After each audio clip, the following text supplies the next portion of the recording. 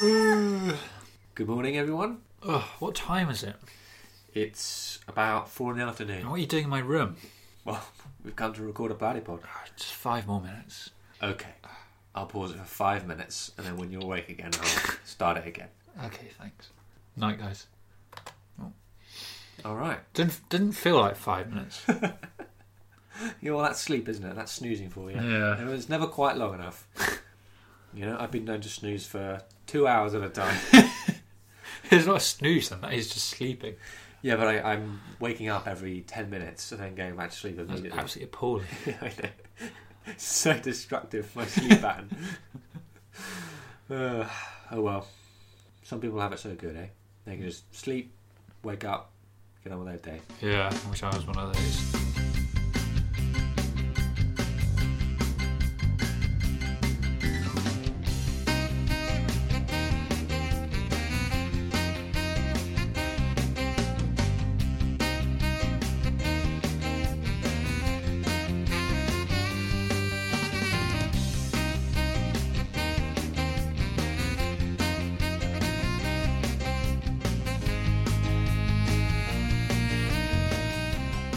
Let's get on with the episode, I suppose. Yep. That's nothing better than to wake me up than some hard-hitting questions. Oh yeah. Getting into a juicy big Q. Very meaty question. Yours is? No, I'm just in general. Oh right, okay. Does that mean you want me to go first? Yes. So the other day, what's he called? Prince Philip. He was involved in a minor car accident. Didn't his car flip over? Yeah. So a bit more than minor. He wasn't injured. I don't know how. I don't know how fast he was going if his whole car just flipped in the air. But at any rate, he seems to be all right. Apart from being 97 years old, probably shouldn't be driving in the first place. No, that's ridiculous. Yeah. There was another car with some women in it. Have been injured slightly, but I think everyone's generally speaking okay. Famous last words there, but at any rate, I'm basing the question off that scenario because you're getting involved in a similar thing. You're going for a drive in the Sahara Desert. It's Just a casual drive? Well, it's not that casual because it's one of those rallies. Oh, wow. Because I was reading about the Dakar rally as well this morning. That's about to take place again this year somewhere in... Well, yeah, it's entirely in Peru. Back in the day, it was obviously Paris to Dakar, but it's in Peru these days. You're getting involved in a different rally. This is the, let's say, Sahara rally, and it's just to drive across the Sahara Desert. You're in second to last place. Actually, no, you're in last place. Driving along. Damn it. I've got to try and win this race. There's £50 up for grabs. Whoa. I know. A note as well. £50 note. Why are you making it so big in the air? Like you're drawing it out with your fingers, massive. Is it a novelty? Because it's £50, you know? Okay. It's not just a 20, it's a 50. Okay. They're not actually any bigger, but it feels like it because you think, whoa, 50. Big money. And you see, oh God, there's only one person ahead of me. The rest of the race, I can't even see over the horizon. So you put your pedal to the metal. Pedal to the metal. Is that what you're looking for? That's what I was looking for, yeah. I was thinking, you put your foot to the metal, you put your foot to the pedal, which one is it? But the feet aren't involved, at least in the words. Okay. Yeah, you put your pedal to the metal and you're going so fast, you smash into the car ahead of you, but only because he suddenly reverses at the wrong time. Why? Why would he reverse in a race on the open road? Because he doesn't know what he's doing. Okay. It turns out, obviously, it's Prince Philip. Oh, shit. Yep. So you've done a real number on both of your cars. Okay. It's only a fender bender, don't worry, guys. It's mainly his fault. Because of that strange sudden reversing that he was doing. Yeah. Get off the fucking road, you old man. And he's in a bad way. He's unconscious. He's got a little cut on his nose. Okay, well, what do you want me to do about it? Well, your task is to get him out of there safely. Out of the Sahara Desert? Yes. Well, what? I've got a working car, don't I? No, unfortunately, it's broken. How fast was I going? About 150 miles an hour. And how fast was his car going? It was reversing at about 100 miles an hour. So 250 mile an hour collision? Yeah. So his car broken as well? Yeah. Neither of them were working. Point is, he's unconscious with a small cut on his nose. Yeah. But you put a plaster on it. Or a band-aid. Because you got some in your car. Yeah. Okay. But both cars don't work properly. So I kiss his nose better. Yeah. Now, you can choose to just leave him there, but they will find out that you did that. Well, no, I wouldn't do that to a 97-year-old man, even if it was his fault. Okay. All right, fair enough. So you're choosing to bring him with you? Yeah, I don't have anything against Prince Philip. So how are you going to get out of her? So both of our cars are completely kaput. Yeah. Well, I actually know for a fact from Ray Mears the best thing to do is to stay with the vehicle. Okay. Okay, you don't leave the vehicle in a desert survival situation. Right. The reason for that is that when the air support comes looking for you, and they're up in the sky, it's really hard to see a tiny little person walking around. But a nice big car, 2 cars in fact, Yeah. much bigger target, a lot easier to find. You've got shade, might have some fuel in there for a fire or whatever. Okay. Is the car still usable in some way? Can I rip off the tyre and burn it with some fuel? Yeah. Send up a smoke signal? Yeah, the engine's still working. Okay. It's just that the tyres have been ripped off, all 8 of them, and all the spares in the boot and stuff. And they've all just gone flying. How many tyres were in his car? Why were there so many tyres? Well, obviously 4 wheels to drive on. Yep. And he had 5 spares. Well, I suppose that could come in handy. I'll get those together and put them in a big pile. But before I do that, I suppose I should put Prince Philip somewhere safe. Yeah. Put him in the boot of my car, because that's not going to be damaged, is it? No, I guess not. I guess it's fine, yeah. Okay, dump him in there. What kind of car is it, sorry? Was he still in his Land Rover?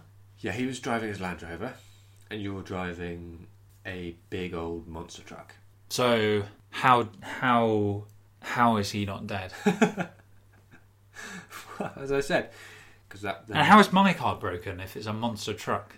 You know, they made Land Rovers pretty well. I mean, pretty solid chunk of metal. Yeah, but that wouldn't even come into contact with the engine of my car. It would just hit my massive wheels. Yeah, but that's the problem. Your engine's still working, but his Land Rover kind of got mangled underneath your wheels, and that in turn sort of snapped off, you know, the chassis of your car. Oh, Jesus. Okay. So how am I going to get him in the boot? There's no shelter. It's boiling hot. It's the middle. How far away from civilization are we? How long were we driving for? You'd been driving for, I don't know, a day. A day? Oh, that's quite a long way to walk back, especially with an unconscious prince. Yeah. At this point, he starts waking up. He's demanding food. I just say, fuck off back to sleep then, you old hag.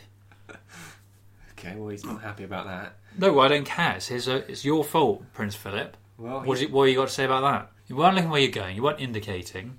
You started reversing in a race where it's just open desert in front of you. You're meant to go forwards.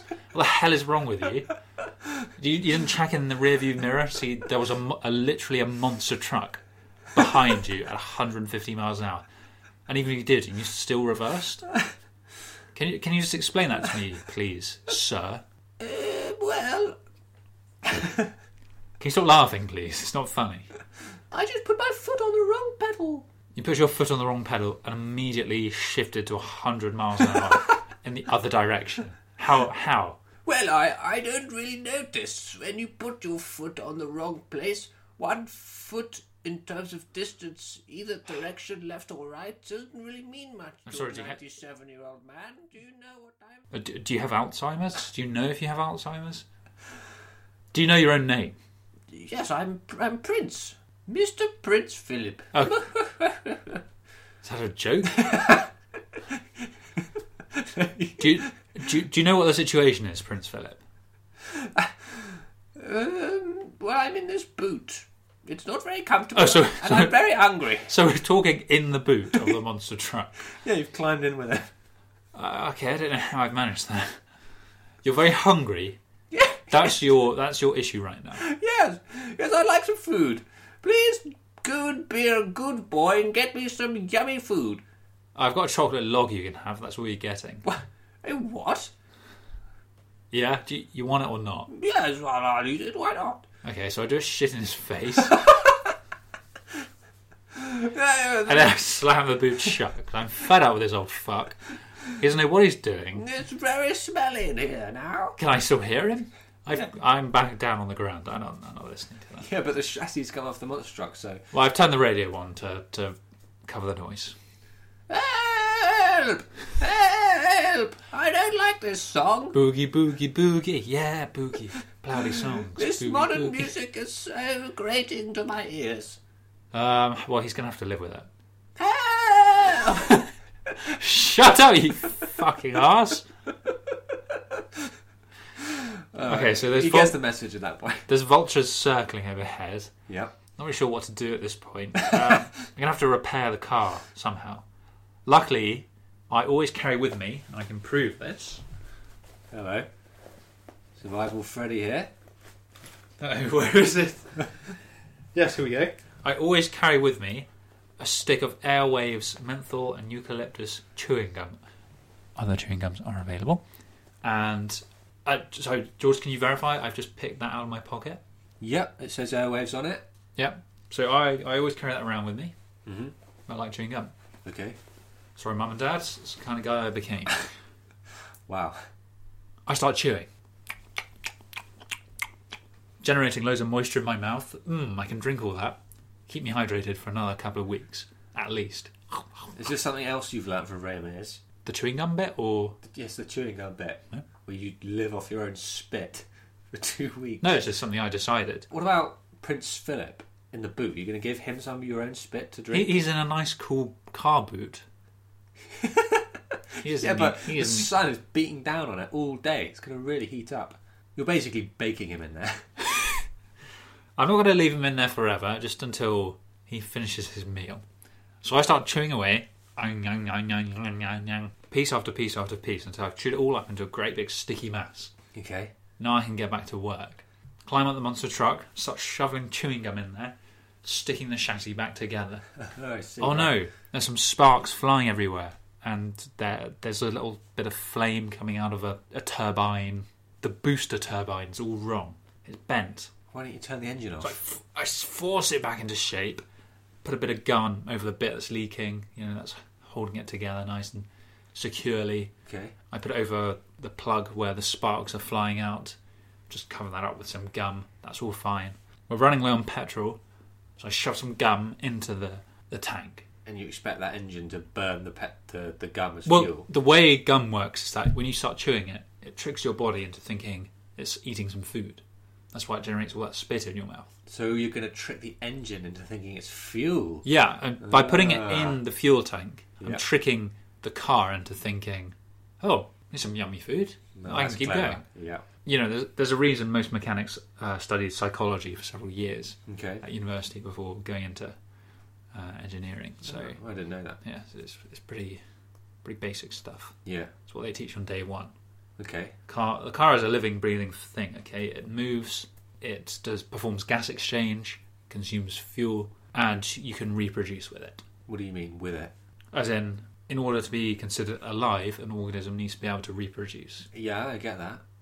You said you can reproduce with it. What does that mean? As in, it's got a tailpipe. Right. So that's all happening. What's all happening? Look, none of that matters. The point is, I fixed the car. Right. Yep, that sounds good, I say. Ticking off the clipboard of all the things I'm looking for. Okay. I'm looking for a strong... And I'm also looking for... Well, that's everything I'm looking for, really. It's just that. That's how I know it's going to go. Yeah. You have volunteered to take part in the Sahara Rally, so you probably know something about engines and cars. Probably, yeah. Unfortunately, all that gum you've been chewing, you're really low on moisture. What do you mean? I've been generating my own moisture. Well, you say that, but because this setting is taking place on Earth, Yeah. those weird rules don't apply. Right. So you're now using up your own moisture. So you're saying I'm really thirsty? Yes. Okay. Well, I don't know how that's possible, but I'm going to go with it. Okay. Now the Prince, as you were saying, is nice and cool in Yeah. the boot, even though the sun's on it all day. Yeah, he is. Maybe you pop the lid and it's just kind of shading him nicely. I'll go and see what he's up to. So I climb up, pop the lid. Oh, Help! why are you screaming that at me? I'm so happy to see you again. You got any drink in here or anything? No. J2O, Five Alive. Just some champagne. Well, don't drink that. That's gonna really dehydrate you quickly. Cheers. Oh, lovely bit of bubbly. Okay, right. There's something seriously wrong with you, and I don't think anyone's going to blame me for what I'm about to do to you. What? What do you mean? I unsheathed my vampire fangs, and I slice into the side of his neck with both of them. Oh, kinky. No, Your Highness. I just start drinking his blood. There's no other moisture out here. Right, and he's just drinking champagne all the time, Yeah, replacing that blood. he's trying to. Oh, I need a piss now. Okay, well, I just suck him dry until he's dead. Send me to the nearest cubicle. What? Why? Who? Why? Why are you doing this voice? Why is this the voice you're giving him?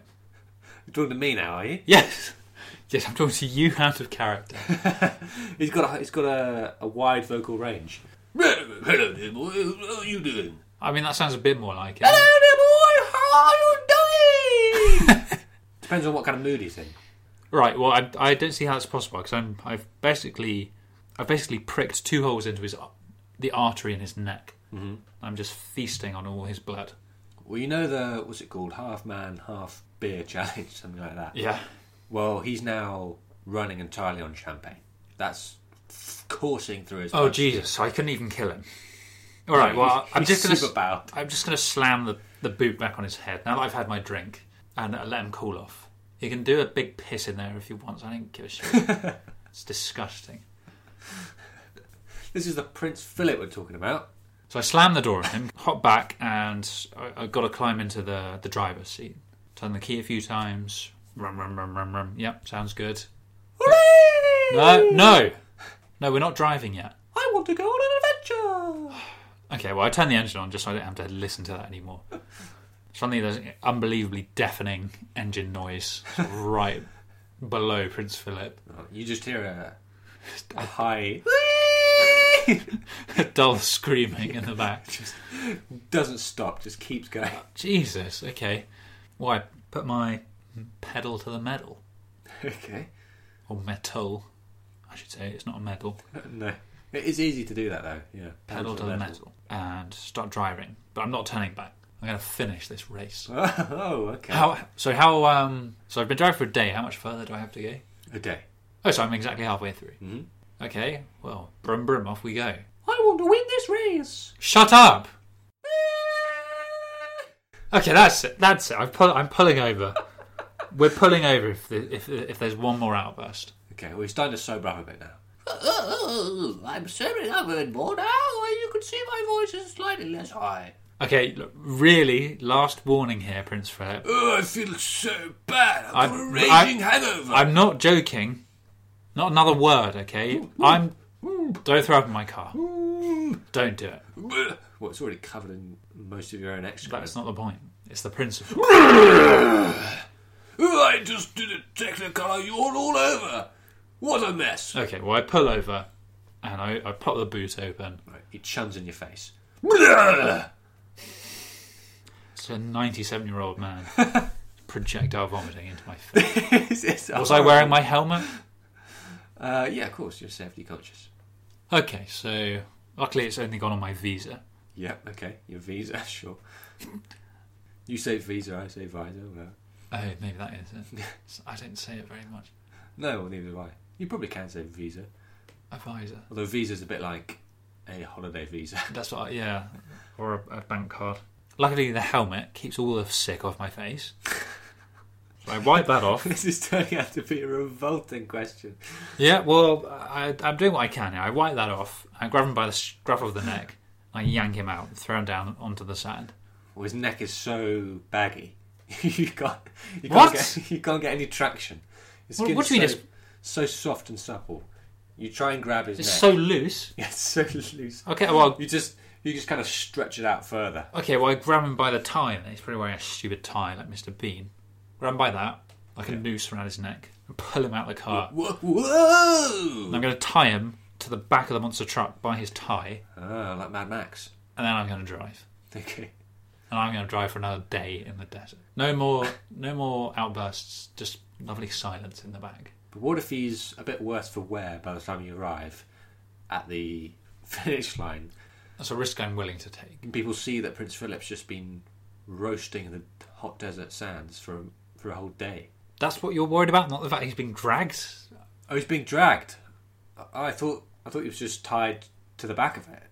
Yeah, no, I've tied him by his tie to the back wheel. Yeah. or the chassis at the back wheel. Okay. So he's just been dragged along in the God. sand. That's horrible. Fortunately, it cleans him off really well. So again, you're suggesting he's fine. He's not Yeah, it's fine. I mean, hurt by this. no, he's 97 years old. He's got so much loose skin flapping about. Why do you keep going on about this? Because the sandpaper just kind of rubs him clean and washes off all that unnecessary skin that he's developed over So the years. I've just exfoliated him. Yes. All right. Well, By the time you arrive, he looks 50 years younger. I crossed the finish line in last place. Hop out and let him go. Oh, you didn't make it What? to victory. You didn't win. Me? Yeah. No, I thought. How could I have won after a massive crash? Well, you could catch up with him. There's still a day to go. How long were you spending chewing the gum for? An hour? 5 minutes? Oh, okay, right. What about repairing the chassis and stuff? 2 minutes. Okay, so it wasn't really a massive setback then. Yeah, well, most of the time I spent talking to Prince Philip and then hauling him into the boot I suppose. and then tying him to the back. I suppose once he was tied to the back, his loose skin kind of spread out, Oh, so it was kind of like an anchor dragging you back. yeah. Cross the finish line in last place. Yeah. I go round and untie him. Hello, dear boy. I feel amazing. How? Absolutely incredible. Fetch me a mirror. Yeah, there's one on the car. Fantastic. Oh my God. We still look like an old zombie man. I don't know about that. My entire face has been scrubbed clean. Well, I look 37. you know, Prince Philip, as incredibly insufferable as you are, I have to say I am sort of impressed with your endurance throughout this whole affair. My good chap, you don't get to 97 years old without having a bit of grit in your bones. You know what I mean?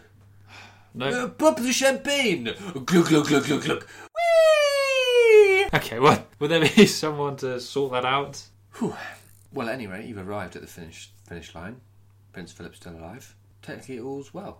Yep, never want to see him again, though. He did finish last, but you can always enter next year. Well, I've survived. The Prince Philip isn't there as a 98-year-old man. No. You've lengthened his lifespan. By How?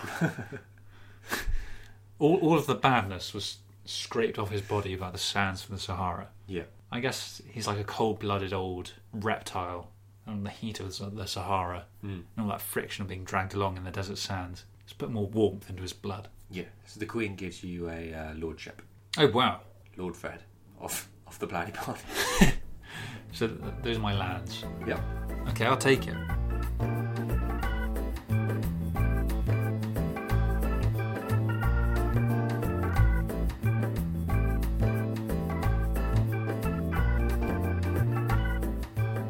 George, would you rather? Oh, One of those. I haven't had one of those in a while. Would you rather get each hand trapped inside a VCR forever? So you've got one on each arm, and quite a big chunky one. Yeah. Can't get your hand out. Or your leg bones are entirely made out of pipe cleaners. You know what a pipe cleaner is? It's a very thin bit of wire with loads of sort of fluffy bits around the outside. Yeah. It's like a giant one of those replacing all of your leg bones. Okay. Including my knee. Yes. Do they function in any way like an actual leg? Yeah. You can bend your leg any way you like. Oh, I guess that's You can bend something. them round the side of your head, whatever you like. And the alternative is having my hands trapped in VCRs for the rest of my life. Yes. Why can't I just take them off, unscrew them and stuff? Or get someone to do it for me? They are made of they're very well made. Oh, okay, right. They won't fall apart. Indestructible VCRs. Sure. They're quite big. They are 30 centimetres across. Mm-hmm. And they weigh 5 kilos. No, 10 kilos each. 10 kilograms? Yeah. Bloody hell. Have they got any videotapes inside them? Yeah. What happened was you were trying to get your favourite videotape of 30 Rock, a terrible TV show George likes, out of one VCR, and you got your hand stuck in there. You're like, oh damn! How can I get my hand out? And then you looked over and saw there was your other VCR, and in the past you used to get your hand trapped in there, and you thought, oh, how did I get my hand out of there after I got it stuck in there? Let me just put my hand in this other VCR to remind myself. Yeah. And you did, and your hand got stuck in that one as well. Right. And then you remembered, oh yeah, that's right, I used my other hand to push the stuck hand out of the VCR But now, obviously, you don't have any hands that can do that. Okay. I would say 30 Rock is my favourite TV show. One of them is up there. No, it's not. You've put it up there. I've seen some of it. George has seasons 1 to 6 on his shelf. I'm looking at them right now. Yeah, that's true, yeah. I've seen those episodes. He has 18 discs worth of 30 Rock Yeah. up on the shelf. Wow. Okay, so You said they were videotapes. he's watched every episode twice at least. No, just once. Several times for his favourite ones. Just once, actually. So I'll leave it to the listeners to decide. Well, they don't need to decide. Can you just start making a decision, okay? Now, the pipe cleaners, you can't feel the sort of hairy bits of the pipe cleaner in your leg. Yeah, thank God. Because that'd be horrible. Yeah, it'd be horrendous. It'd be like being itched by spiders inside your bones. Something like that, yeah. But when you try and put the weight of your body, your legs just sort of go into like a bow shape and then collapse. So I can't really walk. If you use crutches to sort of support your legs so that your weight is spread across 4 points on the ground, then you can. You can sort of limp around. Or you can use a wheelchair. But if I'm just walking around with 2 VCR players on my hands, do people understand the context that for some reason I can't get them off? Because they're just so well made. They think people have tried to help. Poor guy, you know, it's a classic example of technology being just too well made. He can't get those off. Yeah, exactly. You were the reason, actually, why most technology now in the future actually degrades, because when you had those on, they were so well made and there was a big court case about it. What do they call it? Planned obsolescence? Yeah. Yeah, that's why that exists. Wow, so it wasn't even for money, it's just for stopping that from happening to other people. That's right. Okay. Well, I'd have big muscles, big biceps, after several years of lugging around 10 kilogram weights on the end of my arms. Well, I guess reasonably. I mean, 10 kilos can't be that much, can it? I guess it would give you very toned arms. Yeah. I don't know how big they'd be. Well, it depends how much I eat, I guess. Yeah. Probably not much, because I don't have the use of my hands. No, you'd have to eat out of a trough. Yeah, well... Or a bowl. Someone can feed me. Yeah, you're going to need a full-time carer, basically. Probably someone to help me, yeah. Mm. Well, in that case, I'm probably going to go for the legs. Based on the fact that it's just like having slightly weak legs, that I can't walk on that easily. But if I use my crutches, then it's alright. Mm-hmm. And I can also do the cool party trick where I bend my leg in front of me. As in? Well, you know how legs bend normally? They bend... I do, yeah. Kind of away from the knee or downwards. Yeah. Well, I'm going to go the other way. So I'm going to bend my foot upwards, touch my forehead. That is horrible. Yeah, but if you know I have pipe cleaner bones for legs... So you think that's going to make you popular? Well, it's just something I can whip out at a dinner party. Yeah, but imagine whipping out an entire series of 30 Rock after dinner at a party. Plug it into the TV.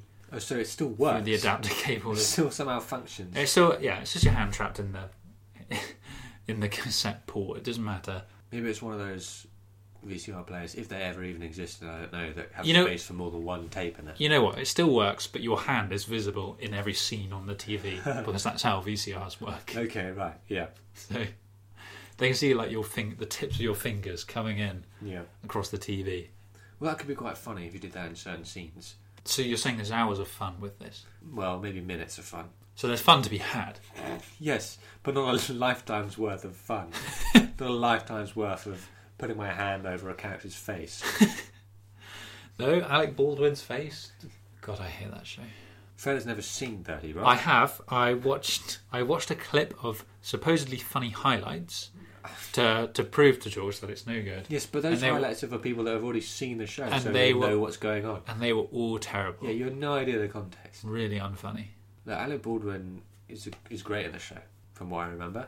It's been a few years since I saw it, but he puts in a great shift. So you're doubling down on your opinions about this show? Well, I must have enjoyed it to at least some extent, because I have watched 7 series. Because you bought 18 discs worth of 30 Rock. Yeah, but they came in 3 purchases. So the point is, I want you to consider this really carefully. Right, okay. Well, I think having the VCRs on my arms would quite possibly just sort of stretch them out. I don't really elongate Stretch out your bones? Well, you know, just to kind of... Maybe I guess the joints... The elbow joint would be stretched out. Oh God, yeah, that would get old, wouldn't it? Mm. But if you think about pipe cleaners, if you bend a pipe cleaner too many times, you know what happens? It loses its elasticity. No, I just meant it would snap. Oh, so what you're obviously, saying since is... your bone's made of pipe cleaner, once they break, they don't fix. They don't I can't just have an operation to sort of repair them. No, Why not? It's pipe cleaner. So? It's full of old hair. Like, how are you going to fix that? I don't know. I'm not a surgeon. Yeah, and the surgeons don't know how to fix that. So you've got to take that into consideration. Fine, I'll go to a DT teacher. Go to Hobbycraft. Yeah, and get them to fix it. They don't have any pipe cleaners big enough. No one does. Just get lots of little ones. Oh no, that's dangerous. Glue them together. Oh, for your bones. Yes. That's not allowed. Oh, okay. Right. Well, because otherwise you could just go in and have an operation to put, titanium bones put in, like Wolverine, or aluminium or something. Well, maybe it can be that it's too risky an operation to just completely replace my bones, my pipe cleaner bones. Yeah, there's no way they can separate the pipe cleaner's hairs from all the arteries and veins running through the femoral artery in your thigh. It's just all tied in. But they can blood still vessels. just repair it. No. Well, Don't think they can. well, If you're on your way to work, you can just put a black cover around the VCR, so it looks like you're just carrying two briefcases. yeah, but then I arrive at work. Yeah, you arrive at work as a VCR demonstrator. Yeah, then I just never put down my briefcase.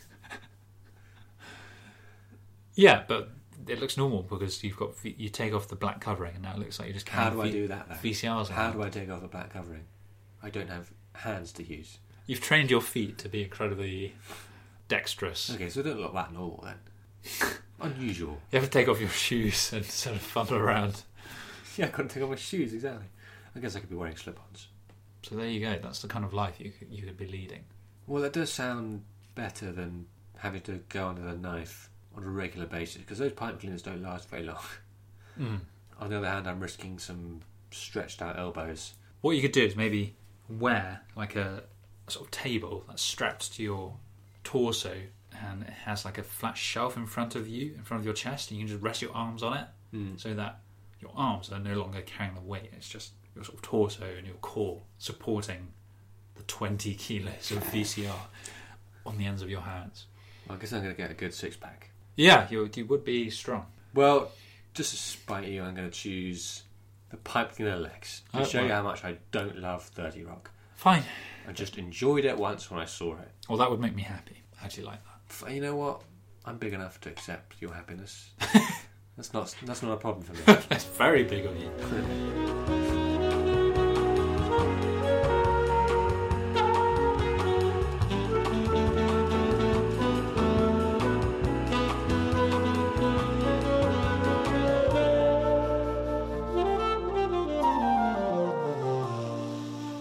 Alright, well, enough about Prince Philip and pipe cleaners and 30 Rock. It's time for a real story. It's time for story time. Why are you smiling like you're pleased with yourself with that introduction? No, it's more like I'm smiling to you to kind of get you in the mood for story time. Okay, alright, I'll tuck myself in. I'm still in my room in bed. Yeah. So, where we began this episode. Exactly. Alright, So you're going back to sleep. I'm all tucked up in bed. You've been a solid day's work of podcasting. 40 minutes. No, it's 8 Back to hours. sleep. 8 hours of work, but we condense it down into the best 50 minutes. Well, if you want to go with that, then fine. That's right. We're moving on to our final segment of the day, and it's story time. Fred's yawning. He's ready for bed. Put me out of my misery. Now, this is inspired, my story that is, by another author. See if you can guess who it is. Okay. It's called The Banana Bandana.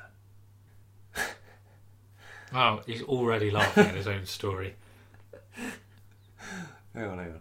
Rockily Umato. Do you want to try that again? Yeah. Rockily Umato looked across the vast desolation of the still life plains stretching out miles and miles in front of him. How was he ever going to get to Mount Fruit Bowl? The banana bandana weighed heavy on him, tied securely in a fetching bow around his neck. He sighed and turned back to his companions, seated on a grassy knoll behind him. "You look weary, Rockily," said Faustus. Rockily smiled at the dwarf and eased his 10-foot frame onto the grass beside him. The company sat in silence for what seemed like an age, the crackling flames the only voice. "We must set off soon, if we are to lose their pursuit," said Viggo Mortensen. "We have already tarried too long, and it is getting dark." He spoke with an authority, but the company was tired, and it had been a trying few days, beset by orcs and banditos. God. They knew, however, that there was no choice, and their first destination was in sight. The great green city of Waterous Melanith stood to their right, glittering in the final moments of the sun's fading light, the last bastion of defence before the still life plains and the fell lands of From Concentrate. "I want the bandana! Give it to me!" Is that Boromir? demanded Boromir. So just out of the blue there. "I can hold my peace no longer. I want the immortal power that the bandana would bestow upon me, and also the glory of defeating the enemy for myself. Right. I am but a mortal man, tempted by its dark power, and it has corrupted me. I am going to fight you for it." He's very out in the open about all that. "What are you saying, Boromir?"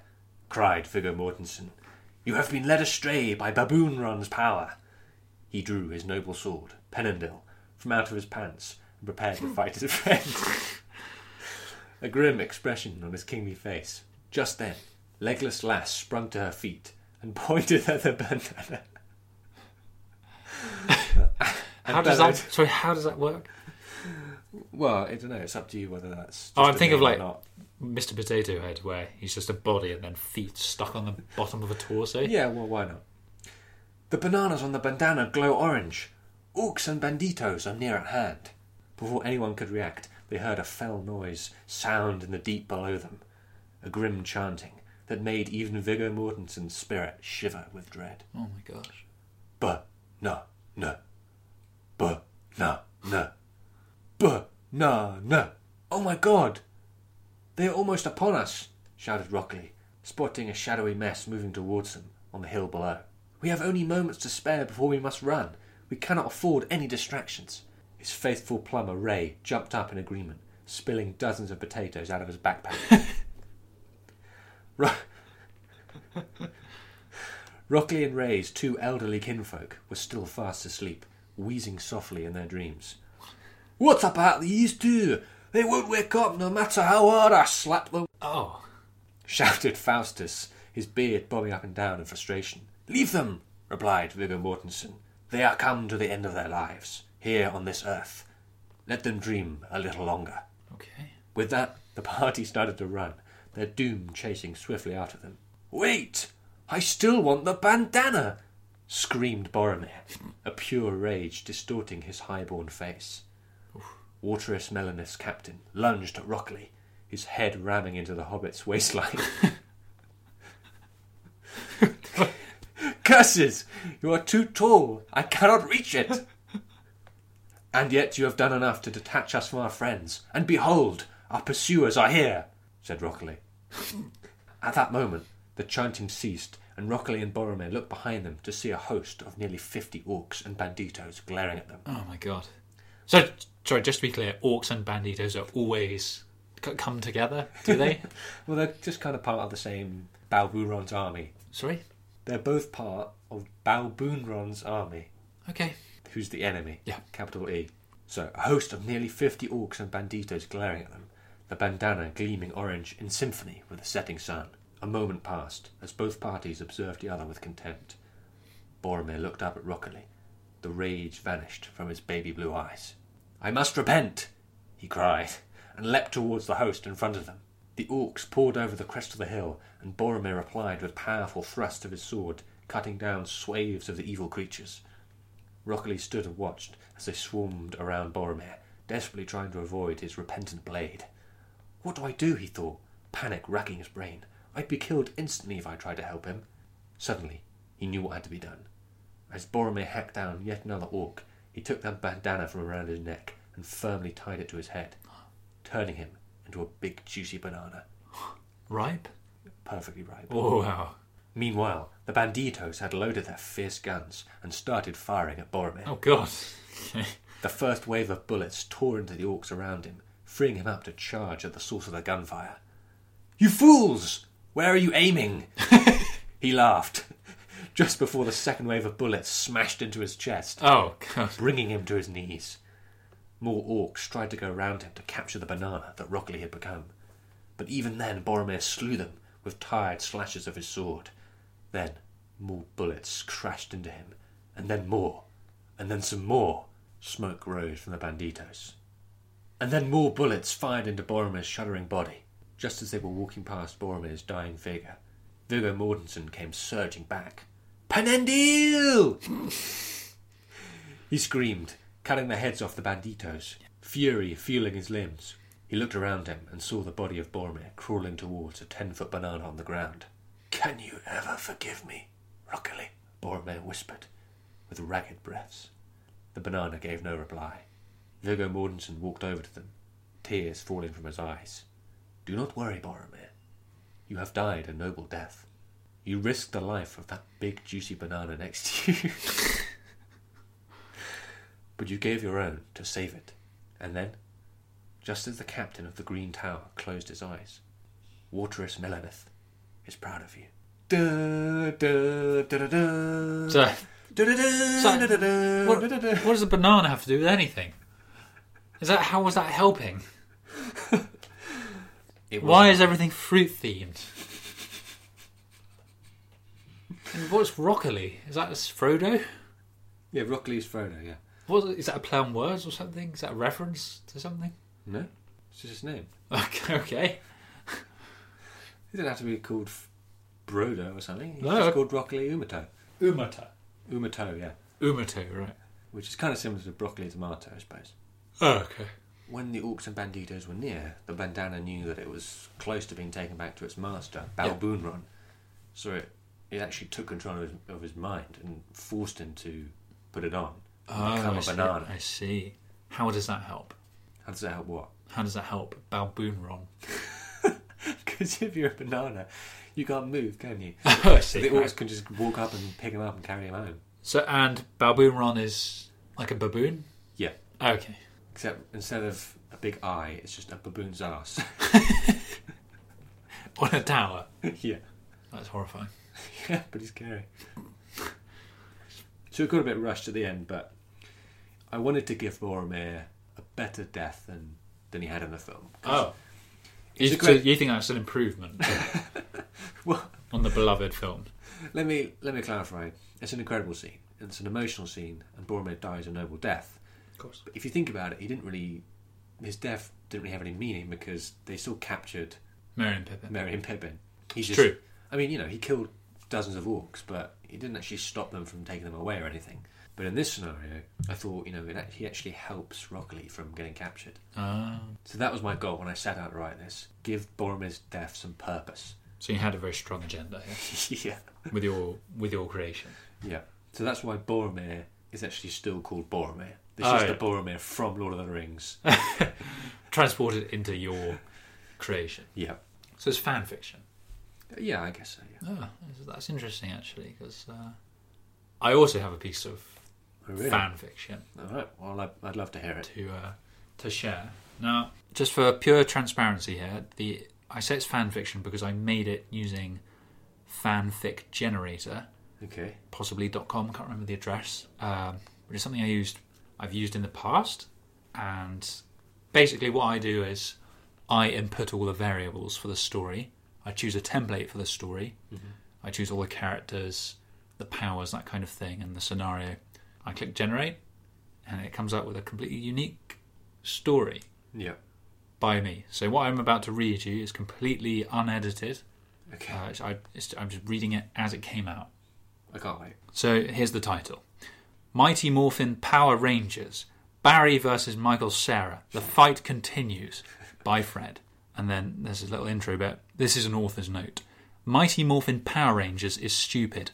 I don't know why I'm doing this shit. So here's a story. So that's the author saying that. Yeah, it even generates author's notes because it's like a fan fiction thing. So it takes that into account. I see. Barry stopped and gazed into space. Oh no. It was happening. He couldn't help thinking about George again. He tried not to, desperate to avoid the thoughts that could not be, no, would not be, held back. But like dozens of unstoppable lycanthropes, they came creeping forward till they filled his brain. George's smile shined like marbles, as impressive as a diplodocus.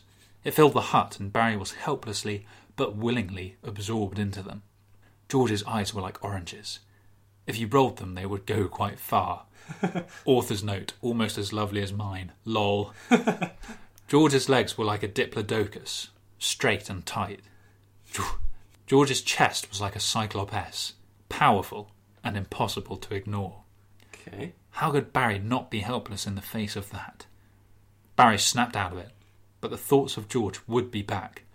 Would he be able to resist next time? Doubt it. It was a dark and stormy night. Interlude. Barry was finding it really hard to concentrate at this moment. His thoughts kept trying to think of George. Despite what was happening, it was hard to focus. And then a new paragraph. Barry and his friends were preparing and then consuming massive tonnage of burgers. They always enjoyed preparing and then consuming massive tonnage of burgers to relax when things were getting stressful. They were a bit stressed at the moment due to an unhappy love affair between Lunatica and Victoria Beckham. They thought nothing of preparing and then consuming massive tonnage of burgers all the time. It was just a way of life. Love that refrain. But things were different today. Someone was watching them enjoy preparing and then consuming massive tonnage of burgers, and it was starting to get creepy. "The creepy guy's creeping me out," said Her Royal Highness Queen Elizabeth II. "Yeah, me too," said Barry. "Especially how he keeps licking his lips as he watches us." Just then the man walked over to us. I don't know why it suddenly goes to first person. "I am a talent scout." "Oh, that explains it." "Barry, I've been watching you for a while you did some preparing and then consuming massive tonnage of burgers. You're skilled. Very skilled." "Oh yes, Barry is great at it," said Her Royal Highness Queen Elizabeth II. "Indeed, maybe the greatest. Look at Barry's body, his buttock, his arm, his buttock. It is like he is built for preparing and then consuming massive tonnage of burgers. Every aspect of his perfect physique built for that one divine purpose." "I thought he was built for loving," said Her Royal Highness Queen Elizabeth II. "I am thus going to officially invite Barry to the preparing and then consuming massive tonnage of burgers championship," continued the talent scout. He handed them a golden ticket. "We're going to the championship," said Her Royal Highness Queen Elizabeth II. "Yes, the ticket has a +1, and you both go straight to the final." "Awesome. But you will be fighting against someone else that made it to the final. Someone you know well. Michael Cera." "All right, mate, then it's settled," said Barry. "We go. We can't let Michael Cera win at anything, even preparing and then consuming massive tonnage of burgers." So they left for the stadium. When they were out of sight, the talent scout ripped their mask off. It was Michael Cera. "Hey, they fell for my plan. Mahahaha." Author's note, fade out. The next day, Barry was nervous. He was good at preparing and then consuming massive tonnage of burgers. Some would say the best. But was he really the best? The best at preparing and then consuming massive tonnage of burgers on Earth? Barry was about to find out, as the contest started soon. Barry thought back to a few years ago. Happy times, before all the troubles with Michael Cera got really bad. Breaking out of his deep thoughts, Barry decided to go to the arena early, perhaps do a few laps as a warm-up. Barry casually strolled to the arena while practicing preparing and consuming massive tonnage of burgers. As Barry walked out, he was surprised to see Michael Cera already there. Michael Cera was clearly up to something. Barry had to find out what it was. "What are you up to, Michael Cera?" yelled Barry. "You'll never find out," yelled back Michael Cera, who wanted to keep his plan a secret.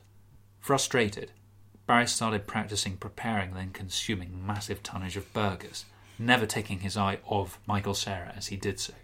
George joined them a few minutes later. "Hi, Barry," he said with a sexy wink. "And hello, Michael Cera." "Yes, hello, George. Good to see you're in the contest too. For now." But before George could hear what Villain had said, it was time to start. How many people are in the final? There's a few. They walked to the start line and bent down ready, Author's note, but not for that. You have a really dirty mind. The crowd was getting big.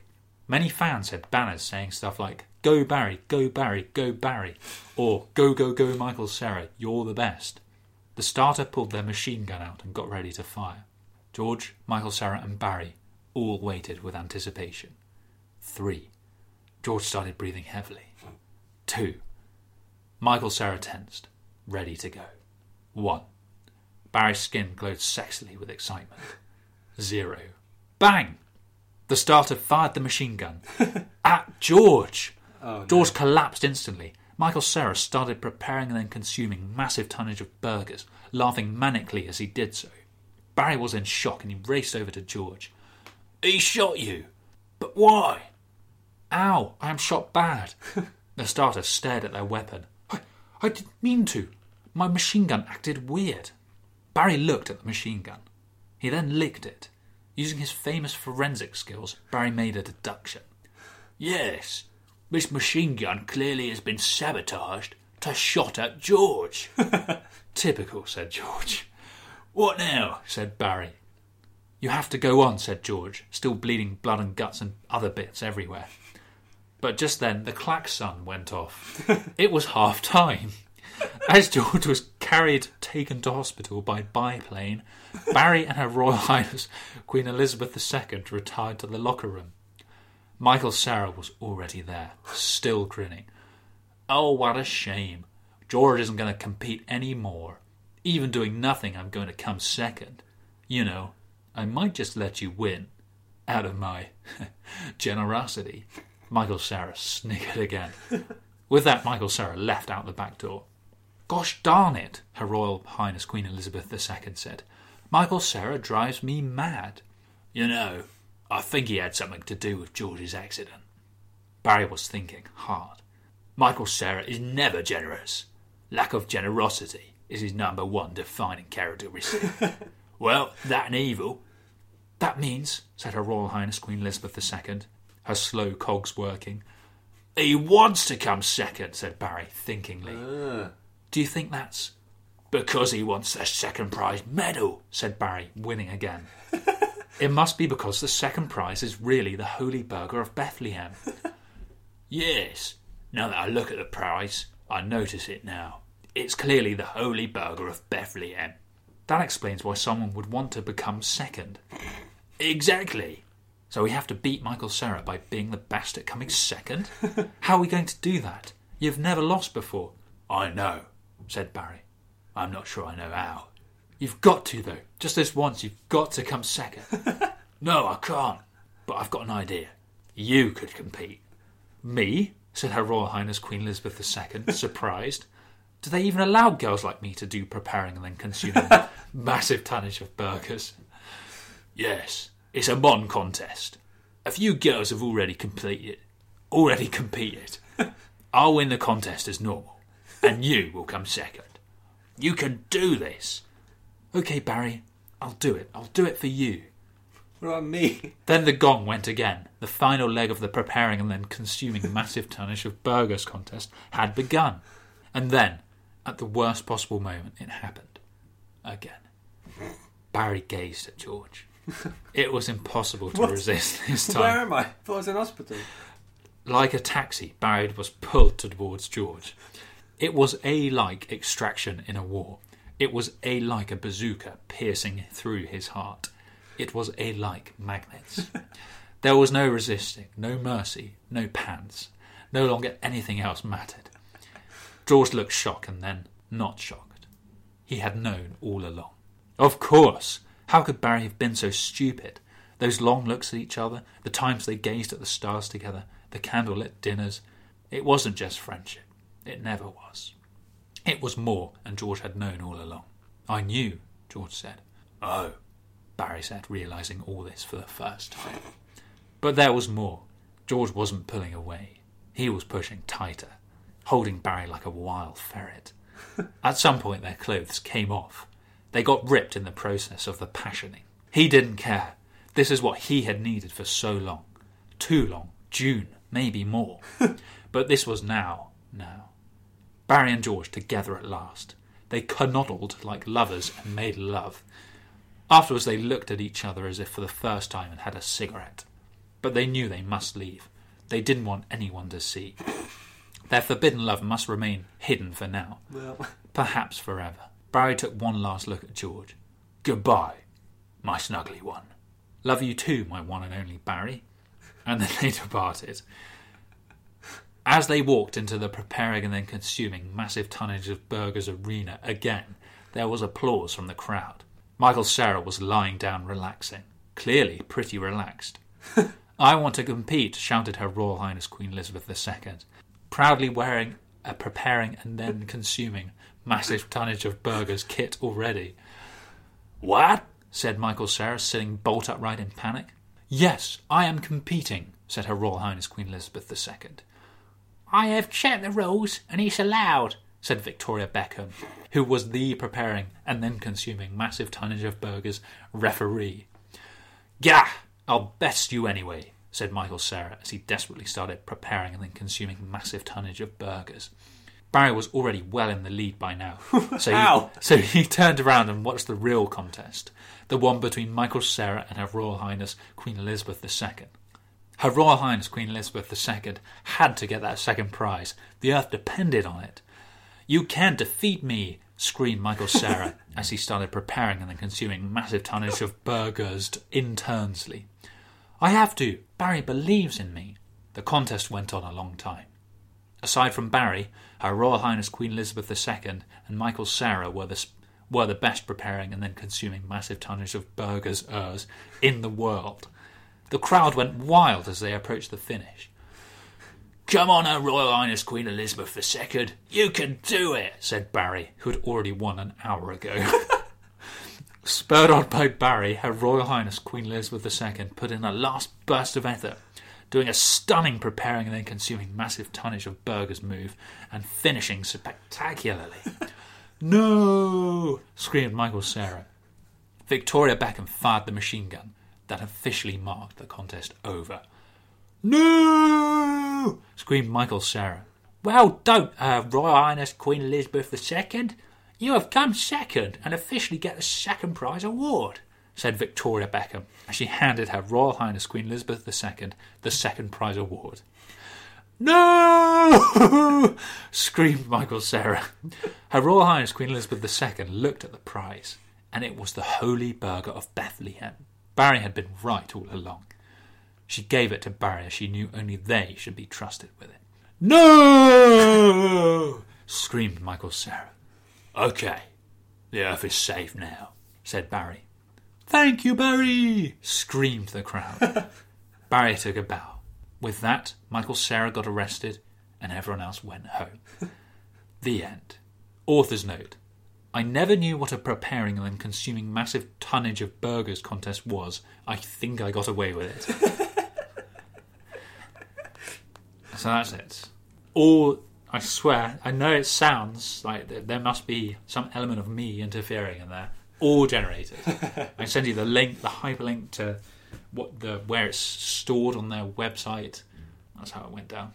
Well, I think there is genuinely too much to cover there in terms of analysis. I mean, where do you begin? What happened to me, I suppose? You were lifted by biplane to the hospital, Yeah. and then you appear for a romantic scene with Barry in the locker room, or a flashback, but I'm not sure which it is. Flashback would make more sense, but a spur of the moment thing in the locker room would be more intense. So it definitely happened in the locker room. I think so. I got the impression it just happened there and then. I wonder what the first prize was. Yeah, it's never even covered. No. Because one of the things you have to fill in is the list of variables for the story is the MacGuffin, which is the thing that everyone wants. Okay. So you just type something in. So I chose something burger related, Yeah. which turns out to be the Holy Burger. Right. But I thought it was quite interesting, you know. So it's a nice change on the cliche of winning the contest and getting the first prize. Yeah. They want the second prize. But Barry he couldn't lose. It's how hard he tried. really interesting development on Barry's character to know. Burgers are so innate within him. Even if he tries to lose, he can't. I mean, you know, even without much of an effort, he wins an hour ahead. Yeah. Of the other two best in the world. who are the Queen and Michael Cera. That's right. Yeah. Well, it's an interesting development for all the characters involved. because the Queen and Barry have actually met before in the airport. Yeah. That's why they became friends. Yeah, even though she was cavity searched. he arrested her, yeah. Yeah, and obviously Michael Cera features a lot. That furthers the villain arc he's got going on. Still up to his old tricks, it yeah. seems. No doubt. When will he learn, He's been arrested time and time again. When will he learn? Yeah. I guess this time he thought he's up against Barry rather than specifically either me or you. Yeah. Maybe he thought he had a chance, but... He thought he could beat Barry at his own game. He thought he could beat Barry at eating burgers. Sorry, preparing and consuming massive tonnage of burgers. It was annoying. I actually... there were variables for a male sidekick and also male sidekick 2. So the 2 female sidekicks I put in were the Queen and Victoria Beckham. Yeah. The male sidekicks were you and me. But I didn't come up in that story at all. Oh, yeah, that's so true. I was only the author. Damn it, so you could be the one liaising with Barry. No, because there's also a romance variable where you specifically choose the characters you want to get together in the story. Well, that makes sense. And I guess I must have ended up somehow choosing you and Barry. Yeah. Don't know how that happened, but... Oh, well, I think it works in the context of the story. Yeah, character development. So that's your lot.